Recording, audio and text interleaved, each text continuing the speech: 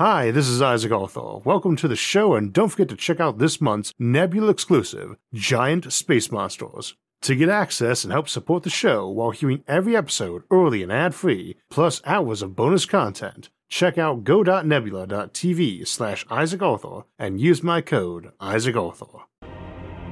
When we look up into the night skies, all we see is absence and silence. But could our galaxy be a dark forest full of hidden predators waiting to consume us?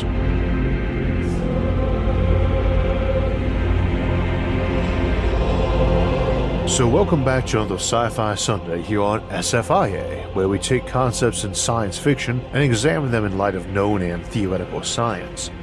Today we'll be examining the notion of a mostly silent and hostile galaxy as we see in many science fiction works, from H.P. Lovecraft's cosmic horror works featuring old monsters like Cthulhu preying on the galaxy, to modern takes on the work like Alastair Reynolds' Revelation Space series and Cixin Liu's trilogy The Remembrance of Earth's Past, whose second novel, The Dark Forest, popularized one of the Fermi Paradox solutions we'll be discussing today, though it's worth noting the specific Fermi Paradox solution in question was discussed at least as early as 1983 by another excellent sci-fi author, David Brin.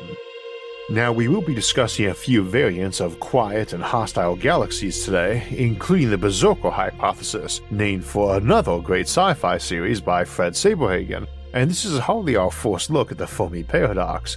Indeed, we did a short episode on the Dark Forest and its use of game theory 4 years back, when I first started doing the occasional bonus episode beyond our normal Thursday episodes, which quickly evolved into our mid-month Sci-Fi Sunday. And back then, bonus episodes were about half the normal length, so I always felt that episode rushed the topic and focused too much on the math, and so was glad the audience asked for a follow-up on the topic. Now, the Fermi Paradox is the big question of why, in such an enormous and ancient universe, we don't seem to see any alien civilizations, and discussions of reasons why come in so many varieties that for most of this show's history, our two longest episodes, each over an hour long, will give an over to single summaries of the more popular solutions. Indeed, since the most recent of the pair was done in 2016, it's probably past time for an update for that too, and it probably will need to be longer. It is a giant topic, and one with no clear answers, but generally the main discussions break into contemplating loud versus quiet aliens.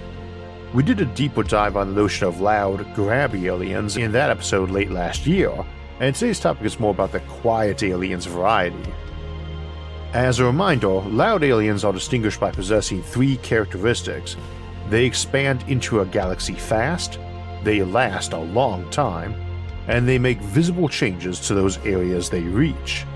They may or may not expand beyond their own galaxy or skip primitive planets, but the key characteristics that distinguish them from other types of civilizations is that they essentially leave a very detectable presence by being big, visible, and long-lasting. We call that loud since the usual context for discussions in the 1970s and 80s, when most of this was first getting seriously discussed, revolved around listening for radio communications and signals. Glaringly obvious aliens is perhaps a more appropriate term, and they are the low-hanging fruits of the Fermi Paradox, and their apparent absence is one of the main reasons for the Fermi Paradox. By default, that's what we think we should expect to see in a universe as old and as large as this one. Ancient, giant, and very visible civilizations, because it's what we want to do. Go out and explore and colonize new worlds, and put up big beacons and billboards advertising them for visits and immigration. And just keep on doing that in an ever-expanding wave until the stars themselves burn out. If anybody like that exists, probability indicates they had to have started at least several tens or even hundreds of millions of light years away from us, and started recently enough that we still would not have seen the signals and light from them. And this version of the loud aliens model, which takes on the name grabby aliens, assumes we would count as the newest example of that, just getting ready to expand out, and tends to put an upper limit on how many civilizations are in our universe currently as several thousand, which sounds like a lot, but still means you would not expect to have even a single one in this galaxy with us, and indeed that you would have to search several thousand galaxies to have a decent shot at finding the homeworld of such a civilization. Though of course it works on the notion that the speed of light is a limit on travel and communication, and that generally means no unified galaxy-sized civilizations, let alone sprawling multi-galactic ones. Just an endless sea of local civilizations arisen from a shared homeworld, but divergent and locally focused, and that's something to keep in mind for today as we discuss quiet and hostile aliens. We don't really think there can be unification on policies or enforcement of them unless such a policy is essentially a mathematical certainty everybody converges on, no matter how different an outlook they are. Which is why options like dark force theory rely on math such as game theory for their functioning.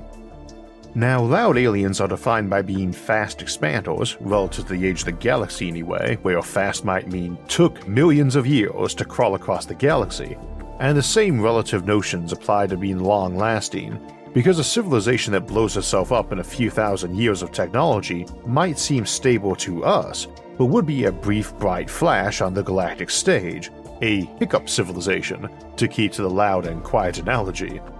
Hiccup civilizations are only briefly and dimly visible, so can exist without us seeing them, but only to a certain density, loudness, or duration. If they pop up too often or loudly or longly, we'd spot some. A civilization which is neither of these, expanding not at all or ultra slow, or enduring but a brief time, is a quiet alien, as would be one that left little evidence they existed. Any one of those three traits being missing, fast expanders, long lasters, galaxy changes, and you get a quiet civilization. The default solution to the Fermi paradox throughout most of the 50s and 60s was that since there weren't any loud aliens around, that either we were somehow blind to them or in denial to their existence, or that they were the quiet type, and usually this was attributed to those first two options, expansion and durability. The paradox is named for Enrico Fermi, who helped design nuclear weapons and who died before the space race, and took the reasonable view at the time that space travel to colonize other worlds was probably not realistic, and that civilizations probably blew themselves up eventually and thus were hard to hear from. Again, just a quick hiccup or nothing at all. Which is a pretty decent answer, but seemed less convincing as time went on, and we hadn't blown ourselves up or even developed that capacity. To my knowledge, no nation has ever obtained or even seriously sought sufficient atomic weapon stockpiles to pose a real threat to human survival, just the current civilization, which might take a couple centuries to restore itself after a full-scale war if it happened. And with good reason, it's of no real strategic value, and it is insanely expensive to maintain that level of weaponry.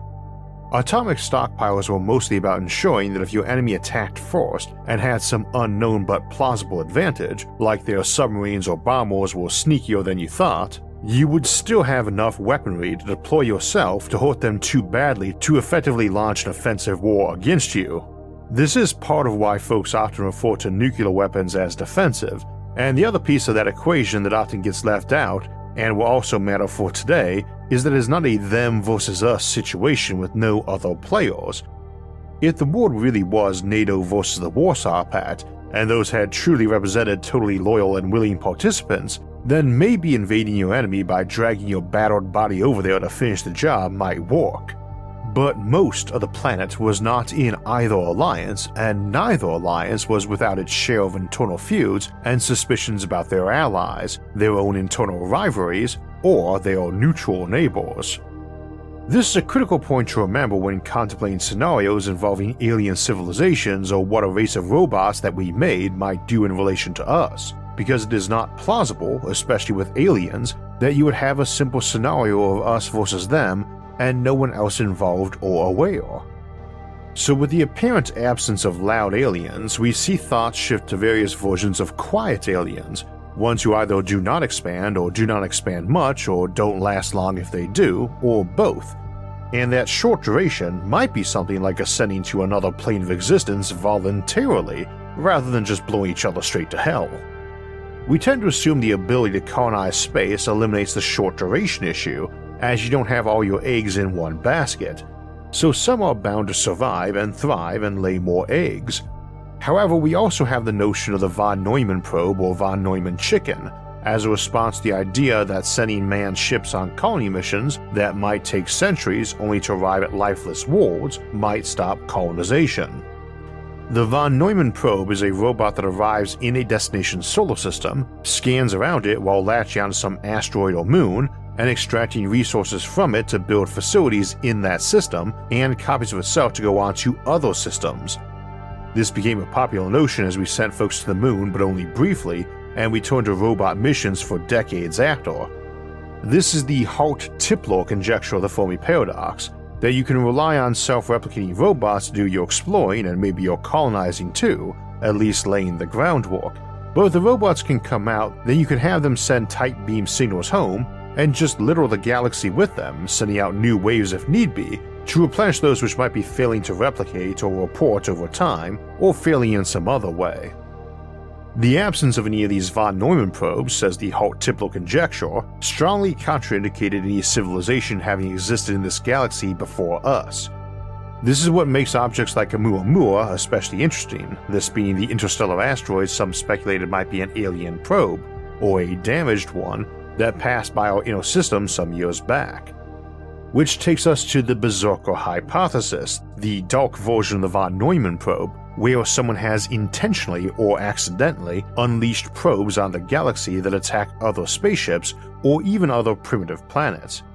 Personally, I like the notion of someone having sent a second wave of probes out with updates and patches, with orders to remove or replace any probes they encountered lacking those new directives, like the importance of leaving any planet alone with signs of life and just attacking other probes lacking the right directives or IFF beacon, thus getting you the result of endless mutant waves of probes attacking each other, with some occasionally attacking primitive planets or less primitive ones where they've got basic space travel and probes of their own lacking the right beacons or IFF.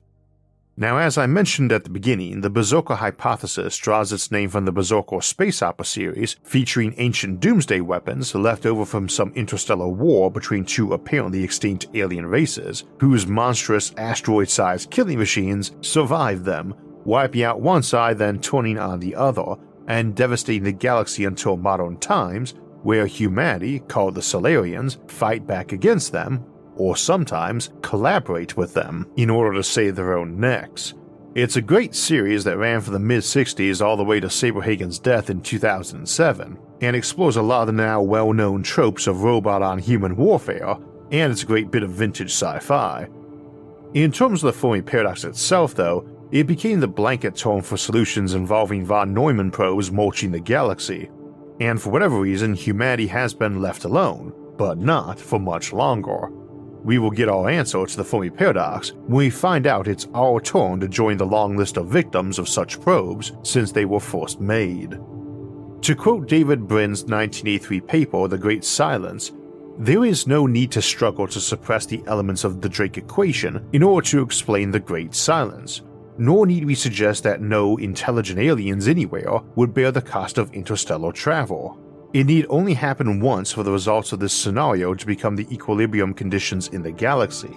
We could not have detected extraterrestrial radio traffic, nor would any intelligent aliens have ever settled on Earth, because all were killed shortly after discovering radio. And there are definitely elements of that at work in many great space operas thereafter, like the wolves or inhibitors from Alastair Reynolds' Revelation Space, but to work as a solution it has to overcome some problems. First, you do need someone to have been stupid enough to do it in the first place, and while we can all roll our eyes and chuckle at how plausible that is, I think that might be exaggerated. I don't know anyone who works in artificial intelligence that doesn't speak of it as intrinsically dangerous if not used cautiously, and doesn't know all the tropes from science fiction about it getting out of hand. So we shouldn't just take as a given that someone is going to be smart enough to make AI and yet stupidly and blindly miss some red flag, and that there's no way for others to catch it or react. Second, a moment ago I suggested they might have oopsed by sending probes out to eliminate flawed and obsolete ones, and that's basically to leave the door open to lots of different strains of what's essentially a galactic virus, and thus explain why they generally didn't attack primitive planets. That matters for two reasons. One being that you hardly need to wait for radio signals to find life. Earth should have been easily identifiable as life-bearing for billions of years now to anyone in this galaxy, and improvements in astronomical capabilities to find exoplanets has seriously damaged the concept that aliens are lurking in space, waiting for signs of life in the form of radio signals. The other half of that is if none of these probes attack primitive worlds or even technological ones, just spaceborne items, then eventually folks could work to clear the problem up and probably broadcast loudly to exchange options or battle plans for removing these probes from space, including their own counter-probe IFFs so other aliens knew not to attack those ones. As we move to discussing the Dark Force theory, it's good to have a reminder that cooperation is often advantageous and that secrecy is implausible. Anybody who was making a concerted effort to wipe out all primitive alien life in the galaxy could have done so simply by being the first on the scene, willing to do it. Because while alien life might not have universal signs of its presence on planets, it is unlikely there would be countless unpredictable signs of life worlds would exhibit.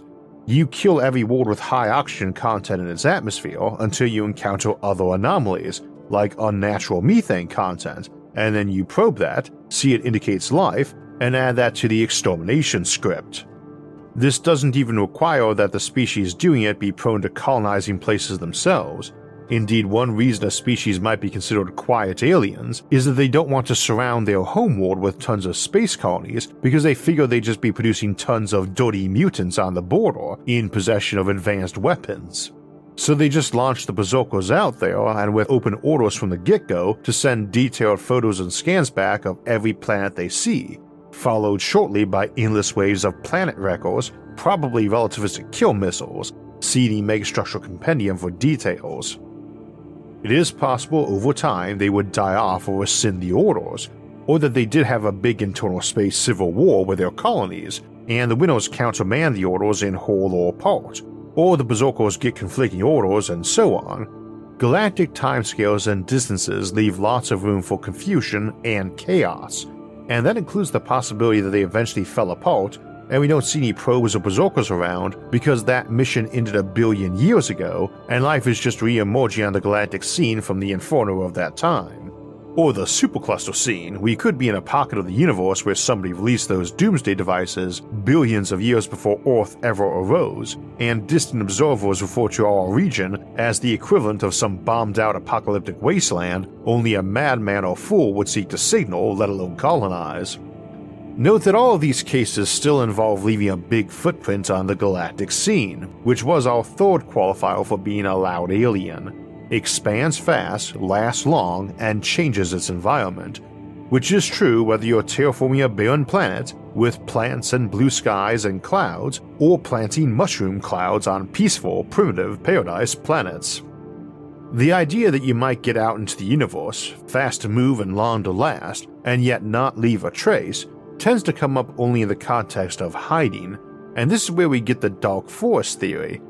Again, today we're going to avoid a deep discussion of the game theory math usually attached to the idea. See our episode from 4 years back if you want that, but the notion is that the galaxy and the universe in general is not some cheerful place where we're going to meet aliens and sometimes be friends, and sometimes enemies, but eventually friends, and give each other hugs and maybe even intermarry somehow.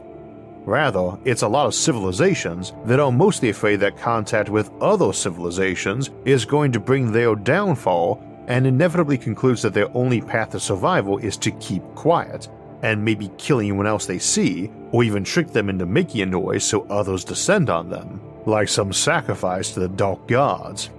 The reasoning here is not bad on first inspection.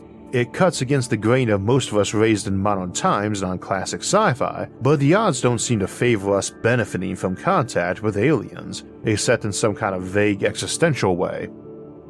If you are patient and cautious, you'll figure out science and technology just fine on your own, and while alien contact might expedite that and also introduce you to countless new types of art, that only happens if they don't kill you and also choose to share.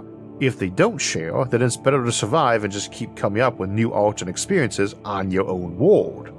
Additional colonies really just make for additional ways to accidentally expose yourself, and the assumption is that you would never be able to successfully make yourself safe by open and large defense. Others would get you before you got big and powerful enough. For my part, I find that last part debatable at least. The game theory aspect essentially boils down to assume you have nobody able or willing to talk and need to make decisions in isolation and an incomplete knowledge of the galaxy and other species in it, and each having 3 options. 1. Take no action. 2. Inform others of your existence in some fashion. 3. Destroy any civilization known to you. And then in a galaxy of many civilizations, some new ones arising each round while others remain in play from prior rounds, and the decision keeps coming up. It is assumed you are making efforts to watch for those around you and to improve your own technology and resources where you're feeling able and safe. So Millennia 1, don't act, alert other, or kill anyone you detect. Millennia 2, if you're alive, act again. Millennia 3, and so on, out to billions of years or rounds. And the reasoning here is fine enough if you only have those 3 options and those circumstances. Staying quiet and killing anyone who does stick their head up does work, on paper and in that math. Game theory is an amazing tool that also gets misused a lot, because it's mostly about actions you should take when you have a very clear set of limited choices and no real ability to negotiate or discuss options with someone else, hence the prisoner's dilemma, where 2 criminals are given the option of ratting each other out, and both choose to do so rather than keep quiet, when told in isolation from each other that they will get a couple years of prison if they both stay quiet, presumably on some lesser charge, but no prison time if they admit to the crime and finger the other perp. It's a good example of explaining the math, but since it is necessarily simple as a learning tool and involves criminals, I tend to feel it encourages folks to think of game theory as sociopathic and binary. It is not, it's just a simple example being used to illustrate limited choices that have to be made with no intel on the other actors or a chance to discuss it with them, and that is reasonable enough at first glance when viewing the galaxy as a dark forest full of unknowns. The problem is, it is no such thing. It is a very brightly lit place where stealth is incredibly hard, and nobody would ever believe that they lived in a galaxy of ancient genocidal predators and just got lucky and missed by them. We didn't. Earth has shown astronomically visible telltales of life far longer than we've had fire and technology, and our civilization was obvious as a technological one from orbit for a lot longer than it takes for a message to leave a probe left to watch us and get back to some base or planet 1,000 light years away, where someone is making a judgment call on whether or not to whack us. Trust me, we didn't hide from anyone, let alone some determined watcher stalking the galaxy to murder our rivals. And nobody else would expect that either. They would be asking how they could murder the galaxy and make sure they missed no vengeful survivors, and they would have the same math and science we have, or presumably better, making it even easier to spot exoplanets with signs of life and send a probe of theirs for a flyby, or a protracted observation period, or to shove a big asteroid off course into that planet.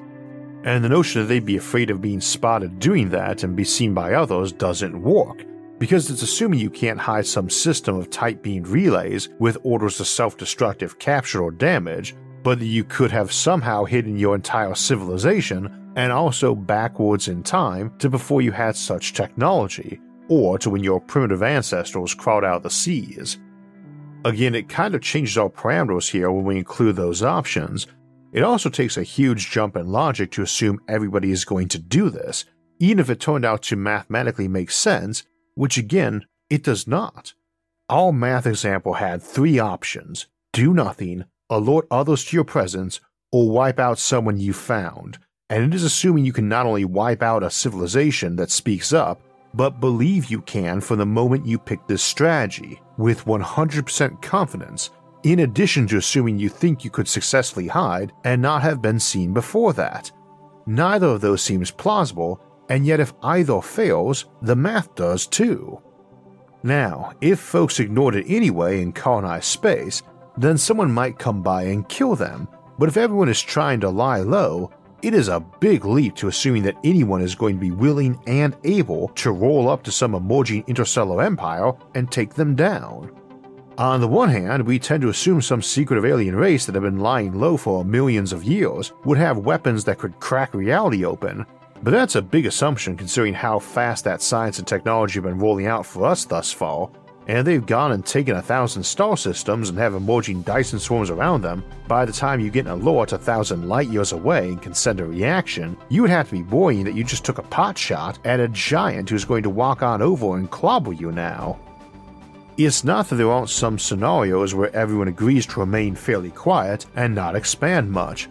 We usually call that the self-quarantine hypothesis, and it operates on the notion that nothing good comes from anything but the most basic and distant diplomatic exchanges, and that because of growth rates and time lag issues, you almost have to attack at the first sign of massive and rapid expansion. After all, the human population quadrupled in just 1 century, and we are not particularly fertile as critters go. In galactic terms, some civilization could go from our size of a bit under 10 billion to a multi-solar empire of Dyson swarms numbering quintillions in little more than the time it would take to get colony ships there. A few thousand years isn't much time for a galactic reaction in a no-FTL universe, let alone a diplomatic exchange. So in a scenario like that, your best bet is to tell everyone that any expansion beyond their home solar system, or maybe the nearest 1,000 stars, is forbidden and the punishment is immediate attack. This process works far better if you actually do tell people before they get underway, which means you all put up big beacons telling everyone who you are, what your borders are, and what the policy and reasoning is. This by definition though makes you loud aliens, the kind primitive civilizations with early radio astronomy and basic space travel, like us, cannot possibly miss.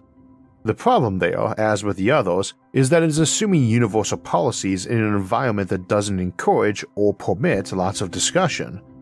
Now, Dark Forest itself does not require discussion, but it also only makes sense if the various civilizations murdering each other follow a fairly limited selection of possible moves, which again is great in game theory, especially this sort of simple case, but reality doesn't put those limits on them. Let's say I'm trying to sell this strategy to Congress or Parliament, we'll call them the steering committee. What is the first question? How do we know anyone out there is hostile? Well, the response is that we do not, but we need to assume that. And the follow-up is, for how long? We're new to space, so cautious first steps make sense, but caution is not the same as agreeing to an eternal policy of waiting in terror for real data, and I think most folks who would qualify as ambitious and competitive, which tends to describe a lot of leaders, would inherently abhor this approach. Not all species might act the same, that's what we call non-exclusivity, that certain behaviors cannot be assumed to be universal amongst space-capable civilizations. We can assume math and rocket science are pretty universal to space-capable civilizations, and probably game theory too as a result, even though its invention comes after experiments with rockets and might not be required or super obvious. Nonetheless, whether or not a civilization likes baseball or hot chocolate really should have no bearing on their ability to get spaceflight. One might argue their access to coffee does, but by and large it's hard to make the case any given behavior is exclusive with spaceflight unless it's critical to inventing and improving spaceflight. Some folks do make the case that since you almost have to have nuclear technology and the bomb, a certain capacity for coexistence and peace with others is required, but I would merely say that was more probable rather than exclusive.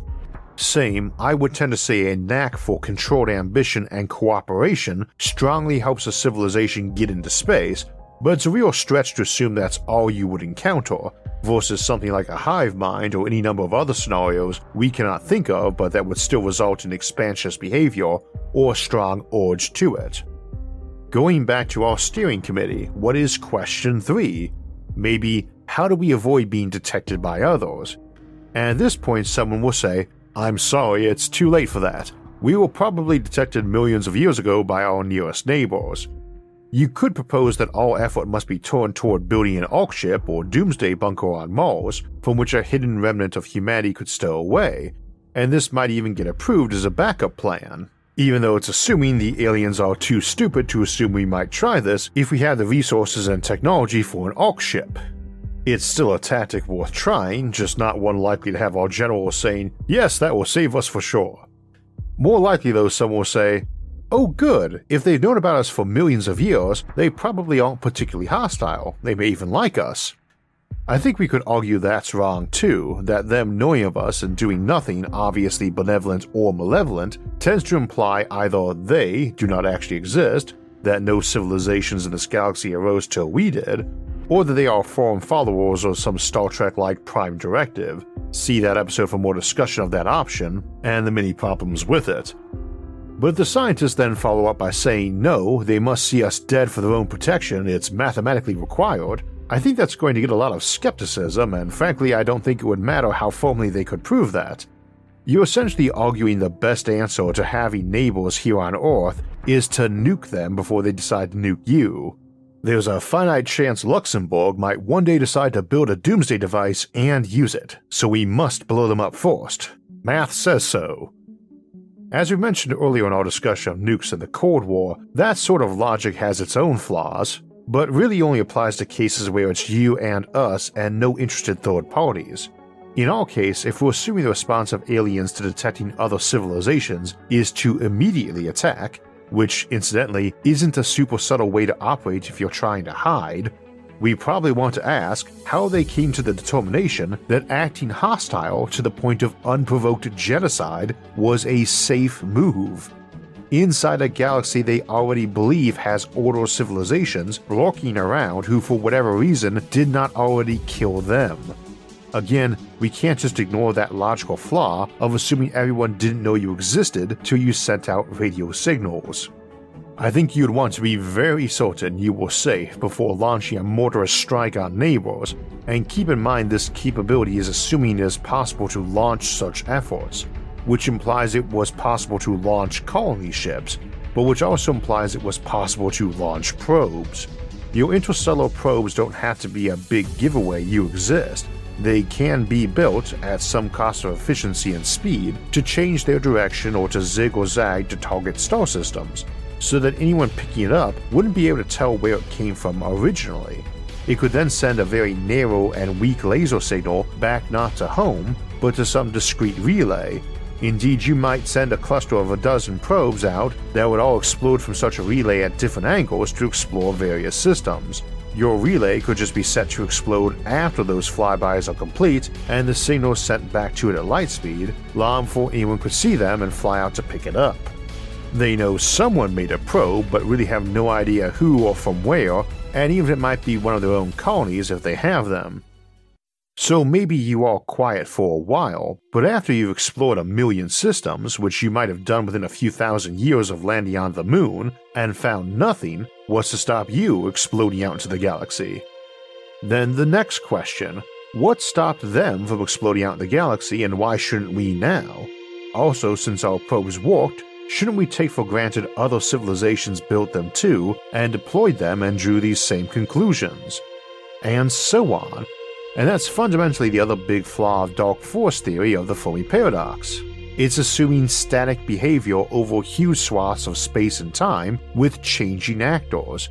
At a core level, it's meant to explain the apparent silence, and doesn't really give good reasons why anyone would remain indefinitely silent, particularly given that any real attempt at stealthing an entire civilization is bound to inhibit their ability to grow in strength, which should be the default evolutionary objective, and which, unsurprisingly, is also a very good survival strategy. Not every critter follows the path of being big and menacing, certainly, but it would seem a fairly common one for those who came to dominate a planet and get technology, and they probably have millennia of interaction with their cousin civilizations on their homeworld, where hiding was not seen as either possible or desirable, same as we don't have any hidden empires here on Earth. Though of course they might just be very good at hiding, I suppose, those Chuds and Morlocks. In the end, it's not that we should assume alien life is friendly and the galaxy is a safe place, but rather that it's very likely they could be inherently hostile or inherently friendly, and the problem is there's just no reason we shouldn't already know by now which. But in the absence of that knowledge, the right strategy isn't necessarily to hide and cower and sneakily murder off any civilization we can.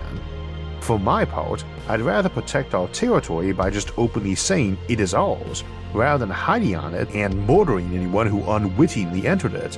And I would rather we just send out probes, and if we got reports back things are empty, go and claim them, and if not, say hello to whoever is there. After all, if they have left us alone all this time, it would seem strange to kill us for knocking on their door, especially if they hadn't bothered posting a no trespassing sign of some sort. That's the strategy life on Earth tends to use. Mark your territory, because doing so does warn others you exist, but the odds of getting into a fight which you might win or lose, but will likely be injured by, goes down, as your competitors and you are necessarily somewhat risk-averse. Even if you lose the element of surprise by doing that, you avoid many more conflicts that have a significant risk of harming you. That's how things work here in the Dark Forest on Earth, and it's much easier to temporarily hide a single predator in a real forest than to hide an entire planet for eons among the bright sea of stars. So today we were talking about the possibility of hostile alien invaders lurking in the shadows unknown, waiting to leap out and attack as soon as they find out we exist and where we are. But you don't have to go to another world or wait for aliens to come here to experience that. Just use the internet long enough and someone is going to try to hack you, scam you, or cheat you. This is where our virtual private network can be your first and best line of defense, because you can move your web traffic so it's going through another server, which can be in entirely different countries. Maybe it's some hacker targeting you for various forms of phishing, or some agency limiting what you can watch or how much you have to pay to purchase something online based on your country of origin. You don't need to justify why you don't want people snooping on your location or IP address. If you're tired of having your privacy taken away and your data exploited, NordVPN can help you take back control and protect yourself. NordVPN is a fast and easy-to-use one-click VPN, but NordVPN also has tons of alert and protection features to help protect you from attacks like phishing or ransomware or malvertising. Enjoy extra security features and a great virtual private network that encrypts your data and can send it through any of their 5,400 servers in 59 different countries to protect your privacy and keep you safe. You can check out their website to learn all the benefits NordVPN offers. Just go to nordvpn.com/IsaacArthur to get a 2-year plan plus a bonus gift on top. It's risk-free with Nord's 30-day money-back guarantee. So we'll get to the schedule in just a moment, but as an interesting side note for both longtime fans and newer ones wondering about the accent or speech impediment, I had started getting speech therapy sometime back in Season 3, this is Season 9 now, when the show stopped being just a casual hobby and had gone on pause for 2021 with all the life changes from getting married and moving, and forgot to restart until I was taking my youngest son, who is 4, in for a speech evaluation of his own. For those who have been following that, Sarah and I decided to adopt 3 young kids who are siblings a few months back, and we can't post their names or photos till the formal adoption process is complete later this year, which irritatingly means I have to refer to my 4-year-old son as Boy 2 in videos and social media. Anyway, it reminded me I meant to start my speech therapy back up, but it being over a year, I started with a new therapist who specialized in the letter R, and we're on a video call for all of 1 minute before she says, "You have a tongue tie, I can already tell. It is the only logical reason you still can't pronounce this letter after so many years of effort." And I really have lost track of all the hundreds of hours of practice and thousands of dollars of therapy involved to date. So I went in this morning to a specialist on that, and she instantly diagnosed it as that too and says, 3 months exercise therapy and surgery at the end, and it's all done. No more problems with the letter R. Oh, and it will probably fix most of your sinus congestion issues too. I mentioned it, beyond just wanting to vent, because I do write and record these episodes about 3 months out, except for the sponsor read in these outros. For instance, it is January 6 as I speak these words for a January 15 episode, which had its main segment recorded back on November 5th. So if you start noticing any voice style mismatches between the main and outro sections of the videos, possibly starting in a few weeks, that would be why. I'm a little torn right now on whether or not to record any of the other pending scripts at the moment or just wait to see how things go, and we are recorded on episodes up till mid-March right now. Anyway, speaking of upcoming episodes, this Thursday we'll be considering the possible fates of the universe, looking at the Omega Point, an idea for how life might survive and thrive to the very end of time itself. a controversial theory including possibly resurrecting our ancient dead. We'll also have a companion bonus episode over on Nebula for that too, looking at conformal cyclic cosmology and ways to write messages between older and younger iterations of our universe, as well as check if anyone has already written such messages. Both of those just came out early on Nebula too, as I usually release Thursday episodes on Sunday afternoons there, and Sunday episodes on Thursday morning, basically one episode early. Those episodes contemplate ways civilizations might endure even the death of stars and the end of time, and 2 Thursdays from now, we'll look at an option for reaching those stars, as we consider the possibility of using asteroids as spaceships, both interplanetary and interstellar. And the week after that, we'll consider how to terraform new worlds once we arrive at them. Before that though, 2 Sundays from now, January 29th, we'll have our monthly livestream Q&A at 4 p.m. Eastern Time, where you can submit your questions in our chat and have them answered live. If you'd like to get alerts when those and other episodes come out, make sure to hit the like, subscribe, and notification buttons. You can also help support the show on Patreon, and if you want to donate and help in other ways, you can see those options by visiting our website, isaacarthur.net. You can also catch all of SFIA's episodes early and ad-free on our streaming service Nebula at nebula.tv/IsaacArthur. As always, thanks for watching and have a great week.